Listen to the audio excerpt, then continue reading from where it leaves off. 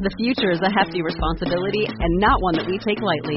But then taking things lightly has never been what Hefty is about. That's why we've created the Hefty Renew program that turns hard-to-recycle plastics into valuable resources like park benches and building materials. To participate, simply fill up an orange Hefty Renew bag with accepted items, tie it up, and drop it in with your regular recycling. That's it. It's that easy. It's time to rethink recycling with Renew. Particular valued resources may vary by geography. More info available at heftyrenew.com. One of my secret agendas with Radical Personal Finance is to expose the world of financial advice to the light and see what stands up and what doesn't. Now, it can be bad, where we can point out some of the problems in the financial advisor world, or as in today's show, it can be pretty cool. Today, we get a chance to talk with Patrick Wren, a long-tenured financial advisor.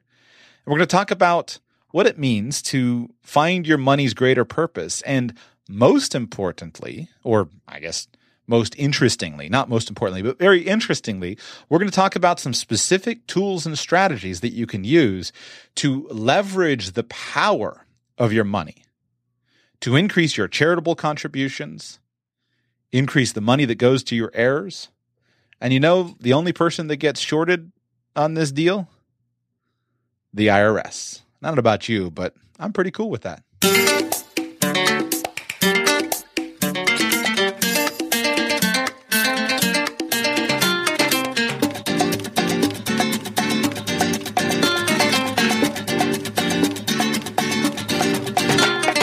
Welcome to the Radical Personal Finance Podcast. My name is Joshua Sheets, and I'm your host.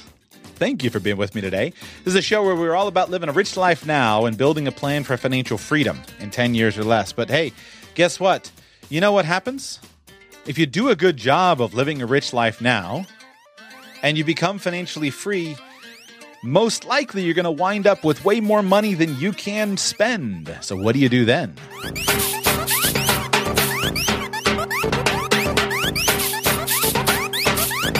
My guest today is a man named Patrick Wren. Patrick is a 69-year-old financial advisor. He's been a financial advisor for over 35 years. And the way we got connected here was his publicist contacted me. And this is a regular occurrence when you're a podcast host. You get lots of contacts from people wanting to just talk with you about wanting to use the show as a platform for them. And I turned most of them down. But today, I really wanted to talk with Patrick because of his tenure in the financial advice business and also because of his area of focus. He's written a book called Find Your Money's Greater Purpose, How to Make Your Legacy Count, which is a slim little volume that's just simply focused on giving you some tools and strategies and techniques that you can use to really enhance your charitable opportunities. But Patrick focuses on working with people at that kind of traditional retirement age, 60s, probably 60 to 80 years old, and helping them manage their retirement income needs as well as helping them manage their charitable needs. And so you're going to enjoy today's conversation, especially if you have a bent toward the technical financial planning side of things. We're going to talk a little bit about some estate planning strategies. We're going to talk about charitable remainder trusts and grantor. We're just going to talk about a few different charitable remainder trusts. We're talking about gifting life insurance policies. So if you enjoy some of these little techniques, you're going to enjoy today's show. Patrick is a good guy, and especially if you're a financial advisor, if you like the idea or the topic of financial advice, this will be a show for you. Not a lot of rah-rah, not a big business-making show, just very practical, down-to-earth experience from somebody who's been there in the trenches for 35 years as a financial advisor. Before I play the interview for you, I want to do two sponsors today. Number one is YNAB. You need a budget. Guess what? Budgeting is the fundamental foundation of all good financial planning. Even in Patrick's book, we didn't talk about this extensively, but you got to answer the question of how much money do you need? How much is enough? How much do you need to spend each year? And guess what? If you don't know that answer, none of these techniques are going to work for you if you don't know what you're actually spending and you don't know how to allocate it. That's a skill that will grow over time, but you've got to start now. And the best way to start is with the YNAB. You need a budgeting software. This is what I use. This is what I use every day. I have a personal budget and a business budget. And I budget all the money that's in the account using the YNAB software. That's as strong as an endorsement as I can make. Download a free 30-day trial at radicalpersonalfinance.com/YNAB, radicalpersonalfinance.com/YNAB. Second sponsor of today's show is student loan attorney and podcast host Jay Fleischman. Jay's been on the show a couple of times. If you have student loans, I would strongly recommend that you consider reaching out to Jay for a review of your situation. He is an attorney, both student loan attorney and bankruptcy attorney. So if you're in any kind of difficult, contentious case, or if you know anyone who is, feel free to connect them with Jay. He can help you on that. But most importantly, he's an expert at the student loan payoff options. And he's really done a great job of helping people establish the lowest cost opportunity and ways to pay that off. Check out his podcast, The Student Loan Show, and also make sure to use the special referral link, and you get a $25 off an initial email consultation at studentloanshow.com/radical. Studentloanshow.com/radical. And here is the interview with Patrick. Patrick Wren, welcome to Radical Personal Finance. Thank you, Joshua. When your publicist contacted me about potentially bringing you on the show, I usually say no to most of these inquiries, but I said yes to you because of the topic of this book that you've written, which I hold here in my hands, called Finding Your Money's Greater Purpose: How to Make Your Legacy Count. And this is a topic that I've done short shrift to on the show. I'd like to have covered it more, but I just simply haven't gotten around to it. And I said, well, let me have an expert who's written the book to share with us on the topic. So before we dig into the specific topic of the book, though, share with us a little bit about your professional background and the circumstances that resulted in your writing this book. Sure. I've been a professional financial advisor really all my adult career. That spans 40 years now. And I'm at the point of my life, along with most of my clients, where it's a little more reflective and a little more interested in what ultimate legacy we might leave.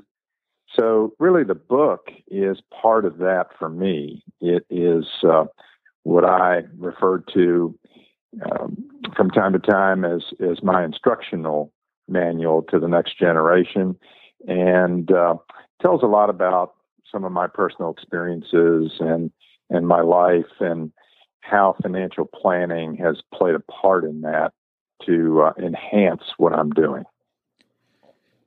Do you practice in this area as a specialty, or is this more of, as you said, simply because your clients have gotten to this stage of life, it's kind of a natural growth process? I think it has developed into a specialty. It's a niche that I'm known for in my community. I work with several nonprofits and their donors, and most of it has to do with integrating mission with those donors' desire to really enhance their situation financially, but also to see if what they're doing can be improved in terms of their own personal situation, their family legacy, and those institutions and causes that they care about, if that can be enhanced financially. And the answer is that it can in most cases. People can come out better financially when they include philanthropy in some of their plans, believe it or not. I want to talk about some of the tactics and specific strategies, but I want to start more with the bigger picture overview before we go below the horizon and dig into those things. Okay. Is philanthropy something that's only appropriate for people to think about at a certain stage of their life? Well, I don't think so. I think, frankly, today there's this whole group of social entrepreneur, the younger 30-ish to 40-ish entrepreneur who has more of a social consciousness than perhaps my generation did. I'm part of the baby boomer generation. We did a lot of whining early on, then went to we're kind of known for that. And we complained about a lot of things. Then we went to work. And then after working for a while, we realized that we could integrate some of the bigger picture issues with our life's work. But to answer your question, I find younger people, frankly, that generation of Gen X and millennials are much more socially aware of what they might be able to do at an earlier time in their life. It's been a surprise to me, frankly. Does this approach involve money and giving money, or are you simply talking about it just from the perspective of working? Well, it involves giving money, but also involves giving time and talent. I mean, I think you can do an awful lot without strictly looking at money. I'll give you a personal example. I've been involved with Special Olympics. That was one of the causes that early on kind of instilled a wake-up call in me. And I got my children involved in it. I have two boys, and I got them to volunteer.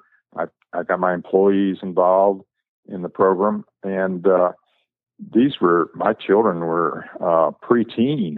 They were in their, years. I would say it was around 6, 7, and 8.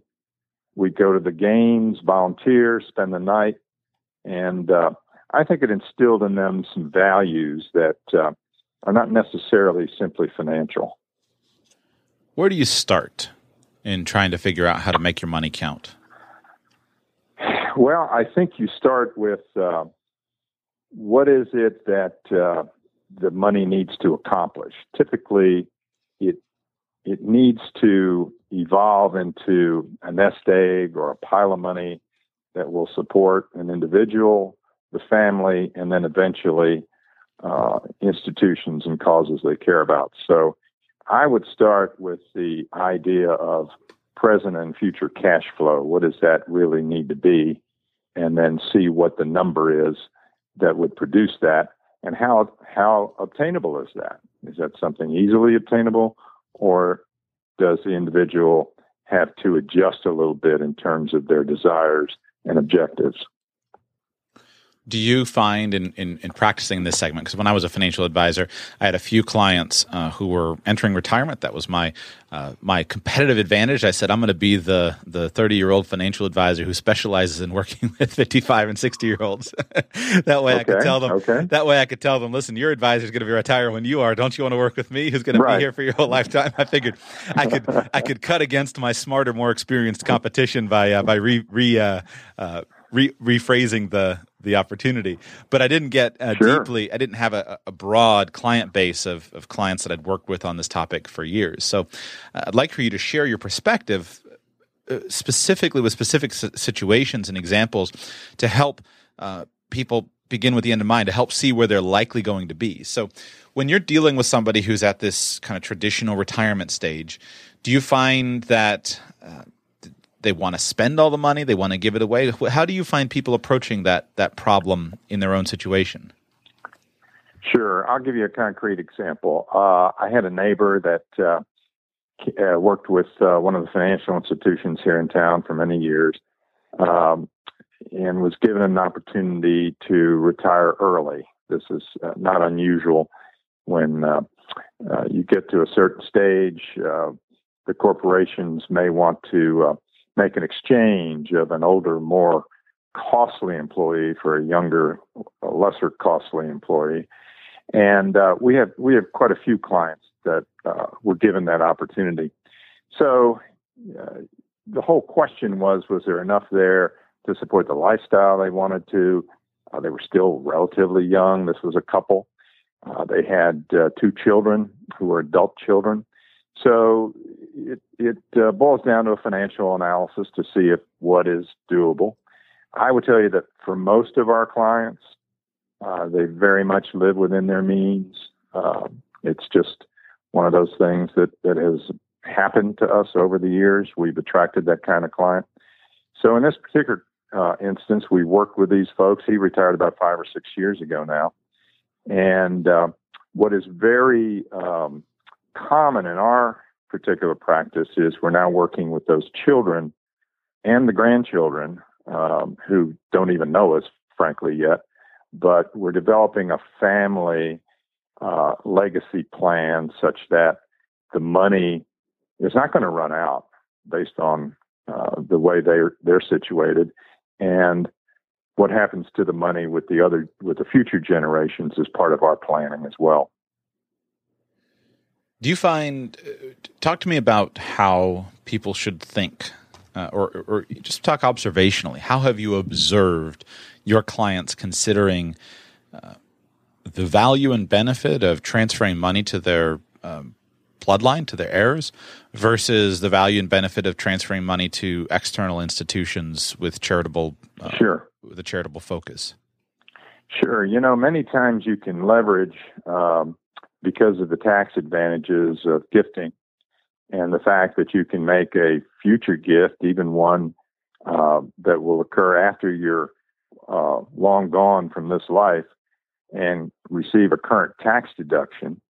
The fact that that tax deduction actually puts money back into your pocket allows you to do some planning with respect to the family.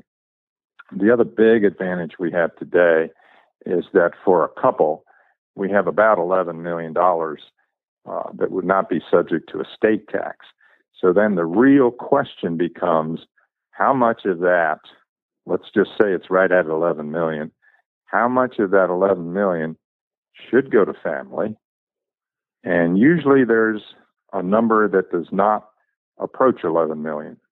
And if that's the case, then where should the rest of it go? And most of us have some form of payback desire, let's put it, to our school or our church or synagogue or some institution that somewhere along the line had a beneficial effect on our life. And now we're in a position to maybe give back and help that institution thrive. And in some cases, just survive, if they're financially in not the best of shape. How do I decide on how much is the appropriate amount of money to leave to my kids? That's a very subjective question, I believe, and or a very subjective answer. And I would tell you that it differs tremendously within the family unit.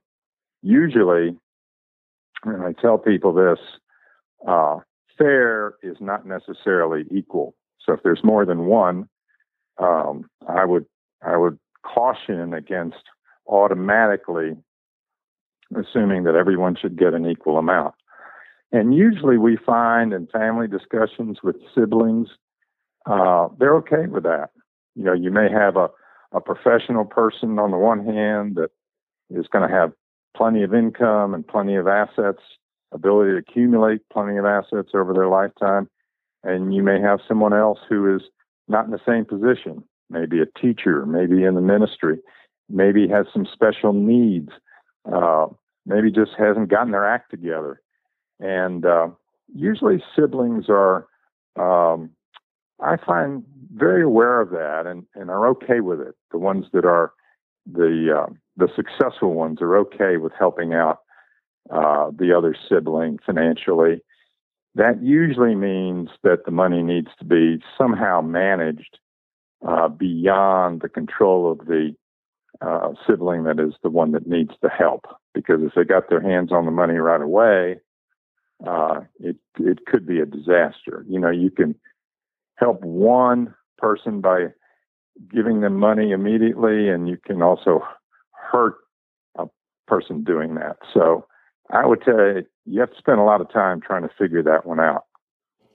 What would you look for to understand whether you're helping or hurting somebody?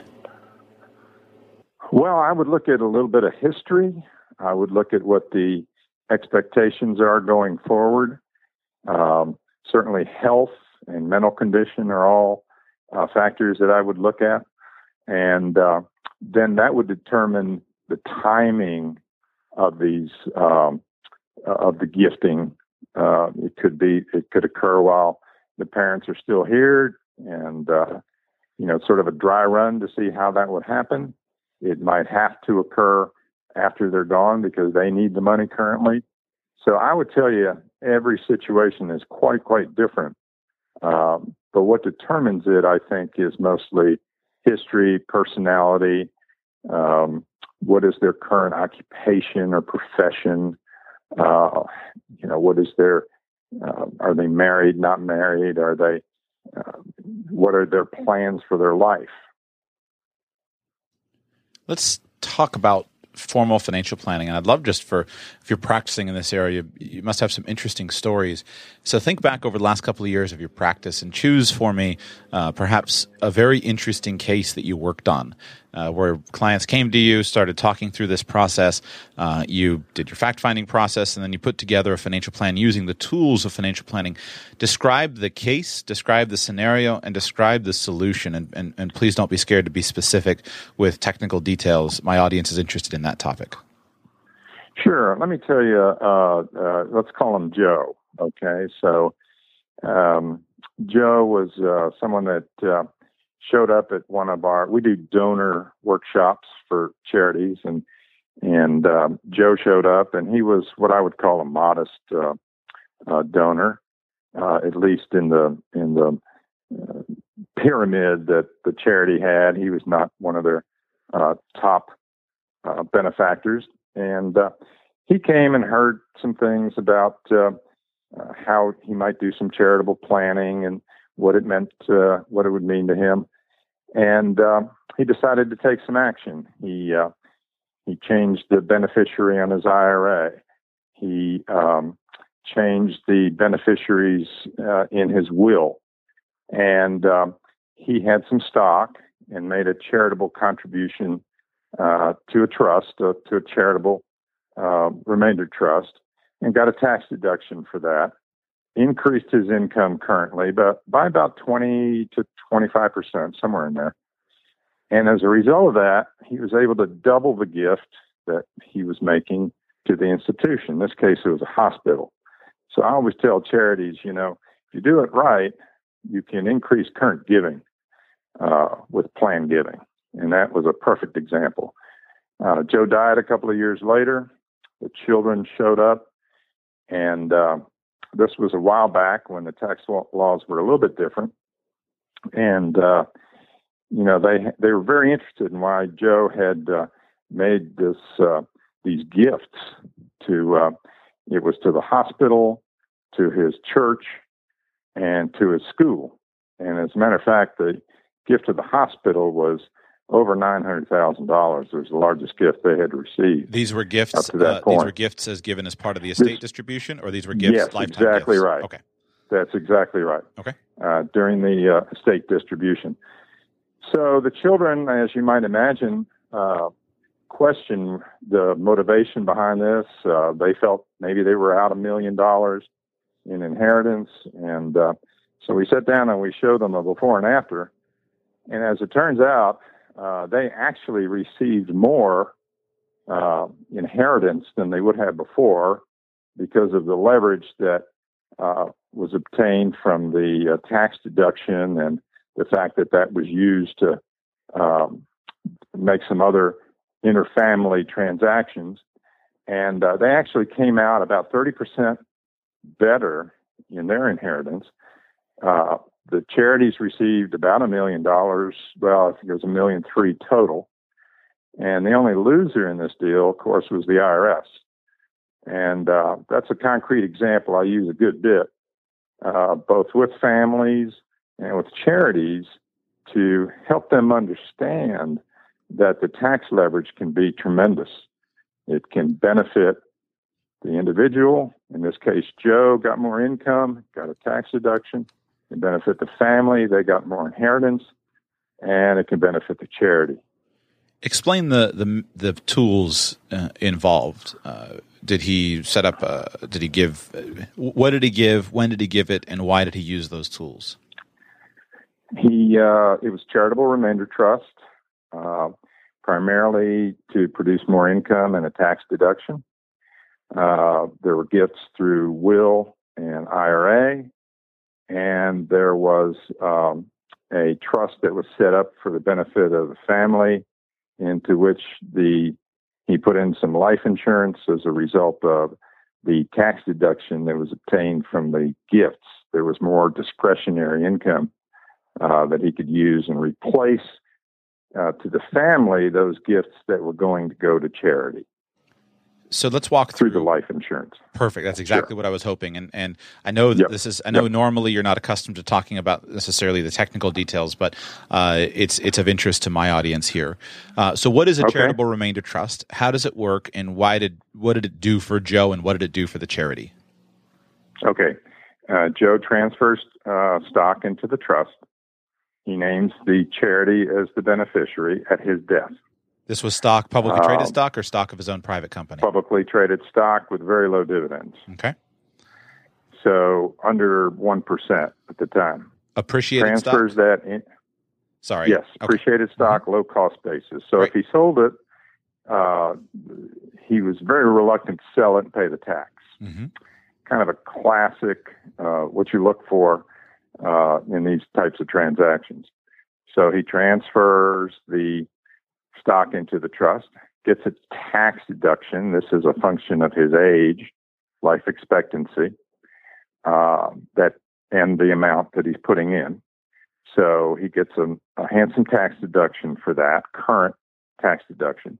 Now the trust can sell that stock without paying any tax, reinvest those proceeds into some income-producing property, stocks, bonds, whatever they happen to be, and produce more income for Joe.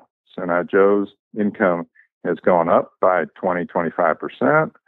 He got a tax deduction in the front end. So those are the benefits to Joe. And let me clarify, the reason why that's permitted is because this is a charitable remainder trust. So the remainder of the account will transfer to the charity at the time of Joe's death. At his death. Okay, so now you've disinherited the children by that amount of money. Mm-hmm. In order to replace that, real quick, Patrick, do you remember? Or are you willing to say about how much he put in and about how much his income was from it? There was. I'm trying to remember. Ballpark. I think the trust was in the neighborhood of $900,000. Great. And the income would have been in the 35 to 40. Which is substantially more than it was before. Does that answer the question? Yes, it does. And the reason I'm probing on this is often, the world of estate planning, we've done a good job as financial advisors of trying to keep a sense of mystique here. We feel it's one of those ways where we try to pretend we're better than everybody because we know how to do estate planning.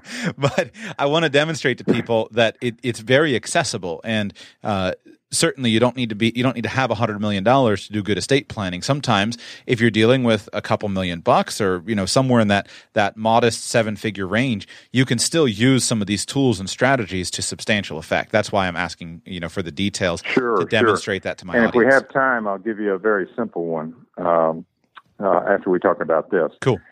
But now you have a tax deduction, you have increased income. So Joe increased his current giving to the charity. The fact that he got a tax deduction and increased income allowed him to fund a life insurance policy into a trust. And the reason you would do the trust is to keep it out of the estate. And so you replace the lost inheritance with the life insurance, which is now in a trust and does not get taxed at all in terms of estate taxes, and that goes to the children. It has replaced the wealth that is going to the charity. So who's benefited here? Joe has benefited from increased income and less taxes to pay. The children have benefited in that he replaced the insurance was more than what the inheritance was going to be. So that, he was afforded that opportunity because of the tax deduction and the increased income. And then the charity received the $1 million at his death, $1.3 million at his death. So to me, it's a win-win-win. Obviously, Joe was charitably inclined. He came to the workshop because he was a donor. So there was motivation there to begin with. And so the reason we go through it in detail is because it demonstrates how by looking at an asset structure, and it's impossible to teach the reason the scenarios are useful is you can't teach this subject and say, well, you should always do this, because you have to look at the asset. Correct. If you have, for example, okay, if the stock is privately held versus publicly held, that's going to make a difference. If it's appreciated stock, Absolutely. if he has a low tax basis in it, he paid a little bit of money and now it's worth a lot, that's very different than if it's depreciated stock. He paid a lot of money for it and now it's not worth much. So in that situation, you would never put that asset into a trust. You'd sell that asset, and if you wanted to convey some money to the charity, you'd always sell it, take the loss, and then transfer it. So these scenarios, I think, are useful to demonstrate to the interested layperson that here are some actual techniques, and everybody wins in that scenario. Joe gets more money. He fulfills his charitable goals, which are important. The charity gets more giving now and more money at the termination of the trust. The children have their inheritance secured, and they get more money. And then the financial advisor wins and provides a valuable service, and you earn money on the transaction. But everybody wins. The only person that loses is the IRS. But I don't feel so bad about that. I feel pretty good about that. Well, you hit the nail on the head. I think most people would agree with you. So, is there anything else we can learn from Joe's example before you go on to the other example you mentioned? Well, I think what you can learn is that in most cases, people are not aware of techniques that would increase and benefit them, increase their financial well-being and benefit them, only because no one has brought it to their attention. And if you have been around for a while, you know as well as I do that many people feel that their situation is well in hand. They've done some planning. They don't need any more. They're resistant to having someone take another look. But in most cases, if they haven't been exposed to some of these techniques, they're really doing themselves a disservice, I feel.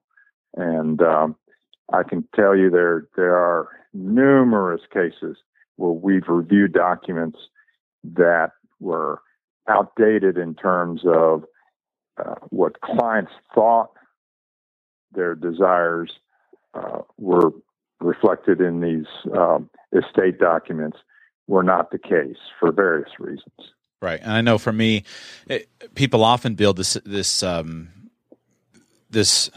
barriers because, frankly, as a financial advice community, many of us have people have felt abused by us who are financial advisors, and you know, in the scenario that you explained, there's the appropriate placement of an appropriate life insurance policy, and so what a new financial advisor or a new insurance agent would do is say, listen, let me tell you about the ILIT. Let me tell you about how an irrevocable life insurance trust works and looks so great, and you can put a life insurance policy in there, but a new life insurance agent is not going to know how to structure a charitable remainder trust and is not going to have the connection. So what happens is that we who are new in the business, we go out and burn a bunch of bridges for people and they don't want to hear about it. And then they got to come along down the road and say, well, listen, okay, hold on a second. Let's talk about a specific situation. Let's run some math and let's see if there's a way that we can use these various techniques and tools that are at our disposal in an intelligent way. And in the example that you gave, it's not the life insurance policy that did the magic. That's just one way of assuring the estate for the kids within that trust. And the reason the life insurance policy works so well in that example is because Joe already gave away all the money. He put the money, or he gave away a lot of money, and he gave that away into the charity. But with a life insurance policy, he just needs to buy some. He needs to buy some money to transfer to his kids at the date of death, and within an irrevocable trust, he can go ahead and make the transfers in there that are sufficient to pay the premiums, and he can buy some more money for his kids with the use of the life insurance policy. But it only worked because of the other offsetting tax savings. And so that's why Patrick, the reason you're on is because you're working in this area, and this is the type of conversation I have been wanting to expose the radical personal finance community to, and I haven't, too many financial advisors are stuck behind their compliance department. They can't come on and talk about these things. So I think it's valuable that we can share this with people in a useful format. Well, Joshua, you make a good point. I think that what happens is in so many cases is that advisors lead with techniques. And before they really have a full grasp of the situation. And it's so helpful to know everything that you possibly can about that client or potential client, including reviewing tax returns and documents. But even more importantly than that, what are their desires? What do they really want to accomplish in life? And once that communication develops, then these techniques just kind of fall into place. Right. And you don't need to, like you say, hammer on an eyelet. It may be appropriate, it may not. In this context, it was, because, as you mentioned, some money was freed up. And I liked what you said about buying some money. That's exactly what happened here. Yeah, and Joe was insurable. I mean, if Joe hadn't been insurable, it wouldn't have worked. You had to find another solution. Yeah. Doesn't mean it doesn't mean that there's not an option. It just might mean you're transferring a policy that's elsewhere, or you're using another technique. Absolutely, there may be one. Yeah, if there's an existing, you always want to take the lowest cost option. Amen. And if there is one already existing, restructure what is already available. Yeah. Give us that next example, Patrick. Okay, so you don't have to have tens of millions of dollars.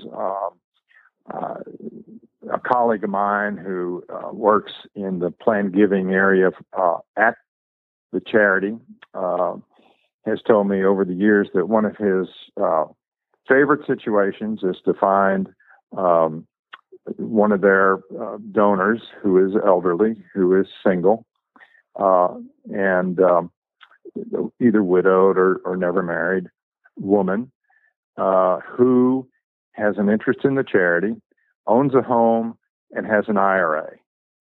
And he talks to them about donating the home currently. You can donate your home, live in it for the rest of your life, retain an interest to live in it for the rest of your life, get a current tax deduction for this gift of the home. And even if you're in the lowest tax bracket, 15% tax bracket or so, this gives you a tax deduction that would allow you to take more money out of the IRA without paying tax on it. So it accomplishes very much what a Roth IRA would if you were to take withdrawals without having to do the conversion and pay the tax. So that's a very simple example. There are a lot of people out there with a house and an IRA, and if they don't have beneficiaries, this is a technique that works pretty well in those cases where they're going to live there for probably the rest of their life. They can get the current tax deduction, the charity gets the home, and they can increase their income and maybe go take a trip as a result. And then, it's a good example. What is the mechanism? Would you donate the house to the IRA and retain a lease? What's the mechanism that you would use? Life interest in it? How would you do it? Right, life interest. You donate the house to the charity, retain a life interest. And a life interest for the layperson is a legal right to live in the property for the duration of your life. That is correct. Okay. Let's talk through, in your book, you provide just a few pages where we talk about the sampling of strategies. Just want to talk through these at a high level. Tell me about what a charitable gift annuity is and how it works. If you're familiar with a commercial annuity where you just transfer money in return for an income and get a current tax deduction, you don't get a current tax deduction in a commercial annuity with an insurance company. This would simply be the same concept, only the charity would act as the insurance company. They would guarantee you an income for the rest of your life. You would make a donation of, let's just use a simple example where you donate $100,000 and maybe you get $5,000 for the rest of your life. You might get a $15,000 or $20,000 current income tax deduction, depending on your age. And the charity would guarantee that income for you or you and another beneficiary, typically a spouse, for the rest of your life. Given low interest rate environment we're in, many times this is an attractive option for people that are in their advanced years need more income, and could benefit from the tax deduction as well. Tell me about the pros and cons of leaving my retirement plan to charity. Well, I would tell you that the pros are pretty strong. The retirement plan is subject to both income tax and estate tax. And one of the advantages of leaving the IRA, there are two options today. One is you can leave it at your death. That would avoid the estate tax if you're in a state taxable area. And it would certainly avoid the income tax on those distributions. Your beneficiaries are going to have to take that money out, and it will be taxed. So it'll avoid all of that. So it's one of the best assets to give away. I would tell you that it is preferable in many cases to naming a charity in your will. So a very easy thing to do, to just add charity to your IRA. Also, we now have clarification on what's called the charitable IRA, which is if you're over 70 and a half and you're taking what are your required minimum distributions, you can make a gift to charity, and it will satisfy that required minimum distribution to the amount, up to the amount that you give, and it will not affect your adjusted gross income. Now, that's a small item that a lot of people miss, but it will not, if you were to take the money out first, it would increase your adjustable gross income, and then you make contribution to charity, it would not be as effective as doing the charitable IRA directly to the charity from your IRA. And that's a current gift while you're alive. What's a donor-advised fund, and why should I consider using one? Donor-advised fund is set up by either a charity, and today the largest ones are financial institutions. Fidelity, Vanguard, and Schwab are the three largest donor-advised funds. The advantage is you make a gift today to the donor-advised fund, and then you can later designate the beneficiaries that would receive these gifts and the timing of them. This is used a lot when you have an event, like a sale of a business, or I don't know too many people that have won the lottery, but if you were to come into sudden wealth and you needed a tax deduction today and you were charitably inclined, you could make this contribution into the donor-advised fund and then take your time deciding which charities would benefit. Know full well, though, that this is a gift. You are getting a tax deduction today, but ultimately this money is going to charity. Right. And let's just hammer that point home. A lot of people might be thinking, well, there's some way that I can manipulate this system. You know, after all, I've heard if I just set up a trust, then I get tax advantages. And of course, a trust, I can control that. So the answer is no. The law is very clear. When you get a deduction, it's because you have abandoned your control of the money. You've made a legitimate bona fide gift. So at the foundation of your planning, you've got to have that as an intention. Now, of course, there are some techniques that can be implemented to allow you to make sure that your goals are furthered. You can write a trust document in a way that's going to get you much closer, but you are actually giving money away. You've got to actually give it away, and that is going to be an irrevocable transfer. So some techniques and tools give you a little bit more control than others, but you are giving money away. You can't just these are not games that we're playing here, just making stuff up. It's a proven out, developed body of work where yes, you can leverage the money, but you're actually giving it away. That's exactly right. Finally, as far as technique, and then I'm gonna go back to big picture. So I've got a life insurance policy, and I'm sitting here looking at this thing, saying, "Well, I don't really need it, and I don't. My wife doesn't need it. My kids don't need it. What should I do with this thing?" Talk to me about the idea of using that life insurance policy.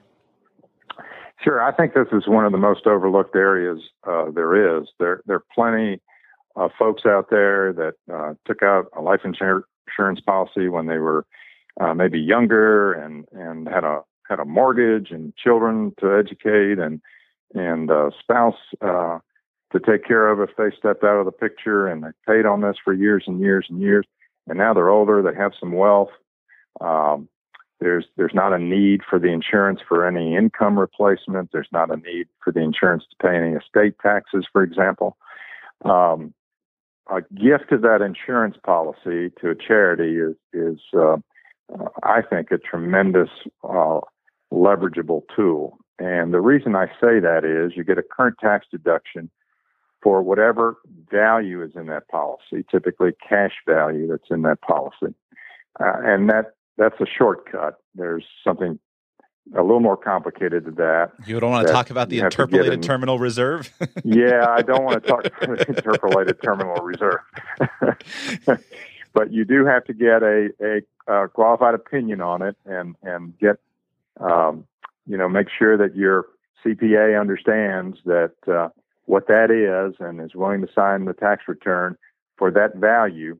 There's not huge risk in this, but there is, some difference of opinion from time to time. So you do have to get that analysis performed. But once you do that, you get that full tax deduction. You can either continue paying premiums if that's what you want to do. You can gift an equivalent amount of the premium to the charity. They can pay the premium.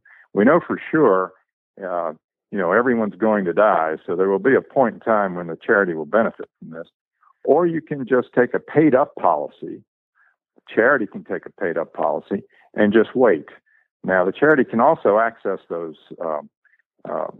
cash values if they want to, but typically that's beyond your control and really not something that would affect you. But I think this is one of the areas that is overlooked both by charities and individuals. A lot of people just cancel their policy. They pay a lot of tax. The net effect is not as good as if they donated it. Yeah, I'm with you. This is a particular passion of mine. One of the reasons I started Radical Personal Finance was I got sick and tired of hearing financial pundits say, Bub, you have a whole life insurance policy? Just cancel that thing. I got tired of screaming at whatever radio or speaker I was hearing and saying, you are stupid. That is absolutely the wrong advice. Stop and look and find out if there's a way, something effective and efficient that it can be done. I mean, you get you get a nice healthy policy and exactly what you said. You transfer it to a charity. Let's say you continue to pay the premiums. Those are deductible. Now you've turned your premiums from a non-deductible expenditure to a deductible expenditure. You've received a deduction for the value of the policy, the cash value or the ITR. You have the charity has the if they need the money, of course, they could always cash it out, or they could even just use it as a form of collateral. They could take a loan against it. They could pledge some of the cash value. Now you might be able to take a charity from a poorly funded charity, and now they know they've got a solid asset behind them that could be a sizable asset, and then the board of directors there could possibly take that leverage ability and use it to leverage their own finances by having such a healthy asset backing up their plans. And then at the end of the day, it's going to pay out. It's a really under talked about option. And So what you just went over is exactly the reason why I started Radical Personal Finance, because I got sick and tired of people who didn't know how to use some of these techniques, not discussing them in public. Well, I tell you, it's refreshing to hear someone that feels the same way I do about this. This is one of those well-kept secrets, and a lot of people make a mistake in this area only because they don't get advice about it. And just as you say, go ahead and cash it in, and that's the last option. I think unless you're in dire financial straits, I think these other options, especially the charitable one, is very, very dynamic. Yeah, I'm with you. Patrick, let's go back big picture. What have you learned about your own finances and your own plans for your money since starting to work more heavily with clients in this space? Well, I guess the process has been one of, it even goes back to, my father and some of the values he taught me. He was a very conservative guy and was an accountant by background. But even with that, I found out later that there were some things that if I would have had the opportunity, I could have helped him a great deal, enhance his wealth more than he did. He did okay, but he could have done really well. So it starts with that. And I vowed to study enough about this area. It attracted me such that I could take advantage of that knowledge and not make some mistakes and continue to build wealth and live a good life. And once I got to a point where that looked like it was pretty assured, I would devote myself to what I'm doing now, which is pretty much helping charities thrive financially. I think it's important that they grow their endowment reserve funds so that they're around. And a great example was in 2000, 2001, and again in 2008 and 9, those charities that had reserves that could call on those funds did fine. They were able to meet payroll. They were able to make some expansion plans and see those through. So I would tell you what I've learned is that, with a little bit of knowledge well applied, it can do an awful lot of good in a lot of places. I have a lot of financial advisors who listen to my show, and I receive many emails from people who have either thought about or have become financial advisors because of Radical Personal Finance. I'd like you to share what was your path through this industry to where you are today? Where did you start? What were the career turns that led to your current practice? I came out of graduate school, was hired by a life insurance company, went to work in their home office, and my job was to what was called advanced underwriting. I worked with agents that would go out on a death claim, and we had bought a Boston money manager, and I would design the investment plan for the widow and the children so they could continue to live in what was a lifestyle they were accustomed to. Also, we had some Fortune 100 companies that had their executives. We counseled their executives in the use of stock options and retirement plans and how to tactically use what was available in those days to help them get to a retirement where they would live a comfortable retirement. So after a few years of that, there was a company in Atlanta that I met some of the people. They hired me away. I came to Atlanta, worked with them for a while, met my two future partners there. We left after a few years. They were having financial difficulty. We were not. And we started a firm, and for 25 years grew that, became very successful. And then back in 2000, I decided that I would sort of downsize my life, if you will. It's fun running a firm with 30 people and growing assets, but you kind of get away from what you love, and you spend a lot of time in administration and HR issues with folks. And so now I've got 4 people. We have 65 clients, and it's very manageable and really enjoy what I'm doing. How old are you now? I've enjoyed all of them, but I really enjoy what I'm doing now. How old are you now? I am going to be 69 on Saturday. Congratulations. Do you? Thank you. Do you intend to retire? I don't.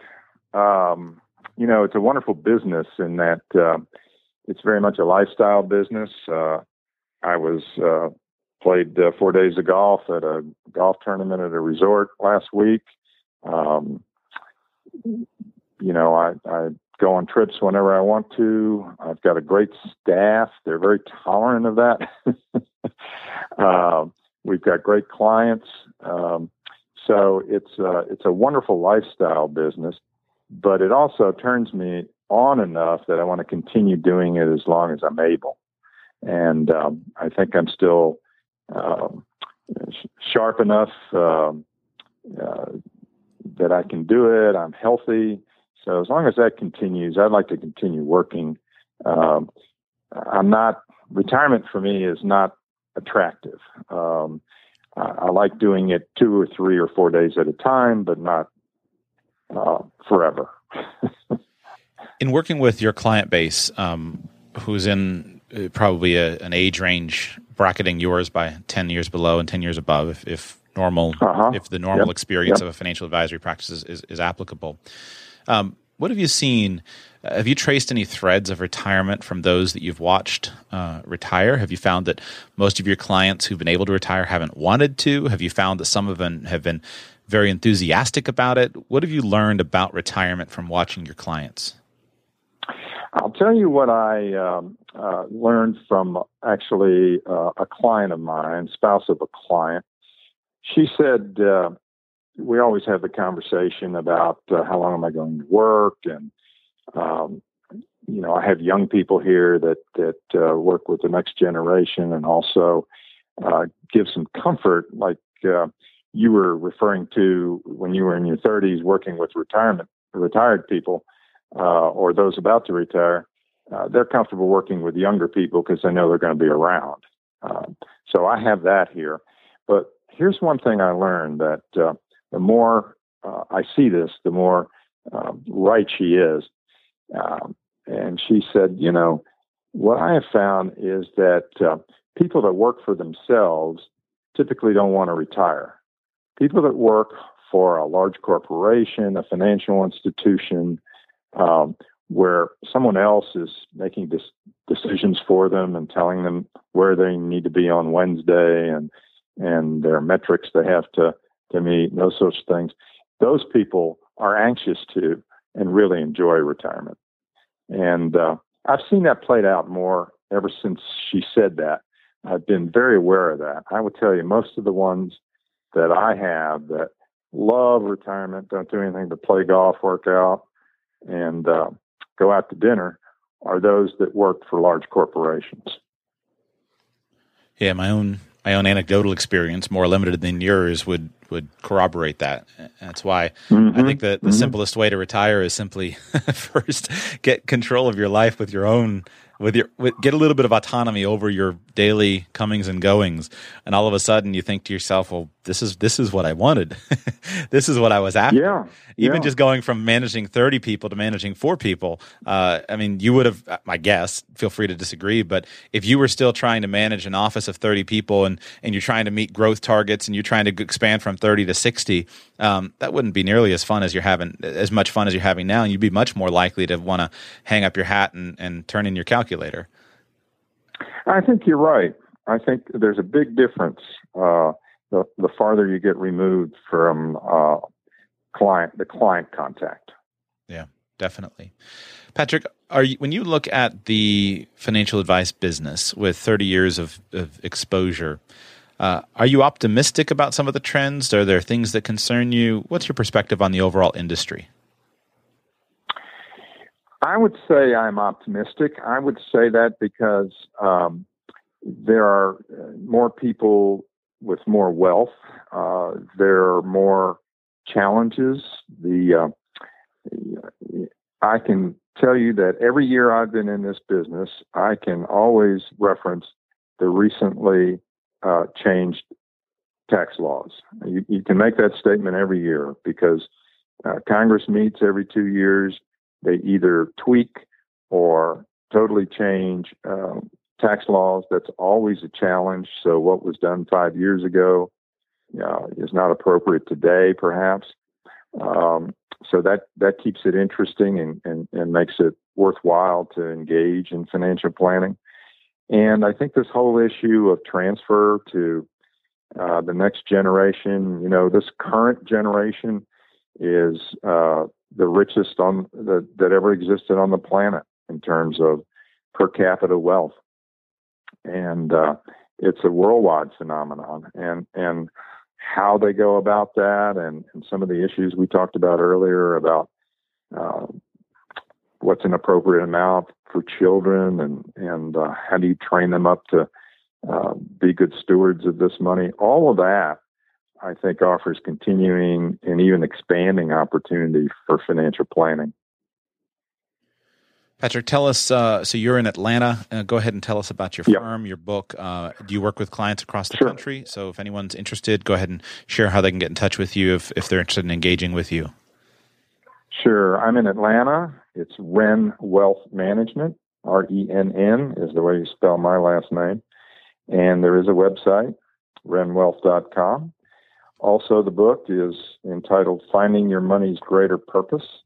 And there is a website, Money's Greater Purpose. And if you visit that website, you'll see some information about the book, about me. You can download a free chapter.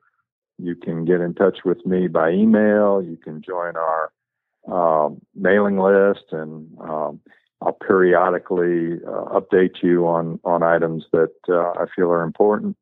But those are the two main methods, wrenwealth.com and moneysgreaterpurpose.com. I hope that you can see the value that a good financial advisor can bring in a situation. I encourage you, if you are in a stage, I'm happy to help good guys. I can't personally endorse Patrick. All I know of him is what you heard on the interview.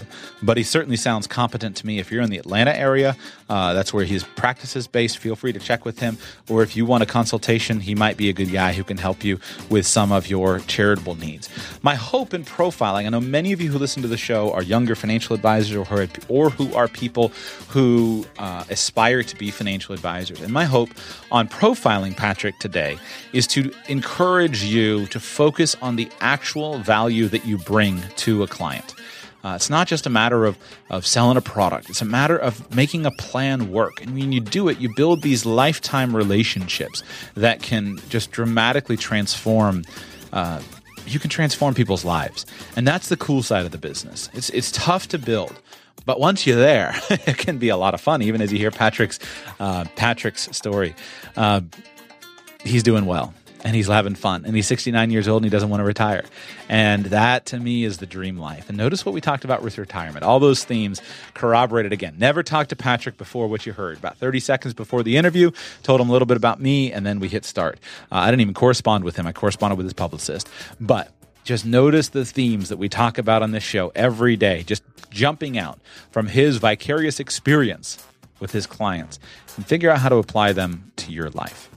Hope this interview has been useful to you. Hope you've enjoyed it. I intend, if you had your mind lost by what is a charitable remainder trust, or what's a charitable lead trust, or what's a donor advised fund, I will, over the course of Radical Personal Finance, I will cover each of those topics in depth. And some of you have been frustrated with the paucity of in-depth financial planning discussions on the show. I understand that. I would like to have them back. I like doing them. I'm sorry. I'm doing the best I can, and I've got to solve some of the back end things first. Since I'm doing the best I can, those shows are very time consuming. I'm doing everything I can to get to them, and I will get them. I will get to them in the course of the show. I promise you that. If you want to support the show, radicalpersonalfinance.com/patron, and I am out of music. See you all soon.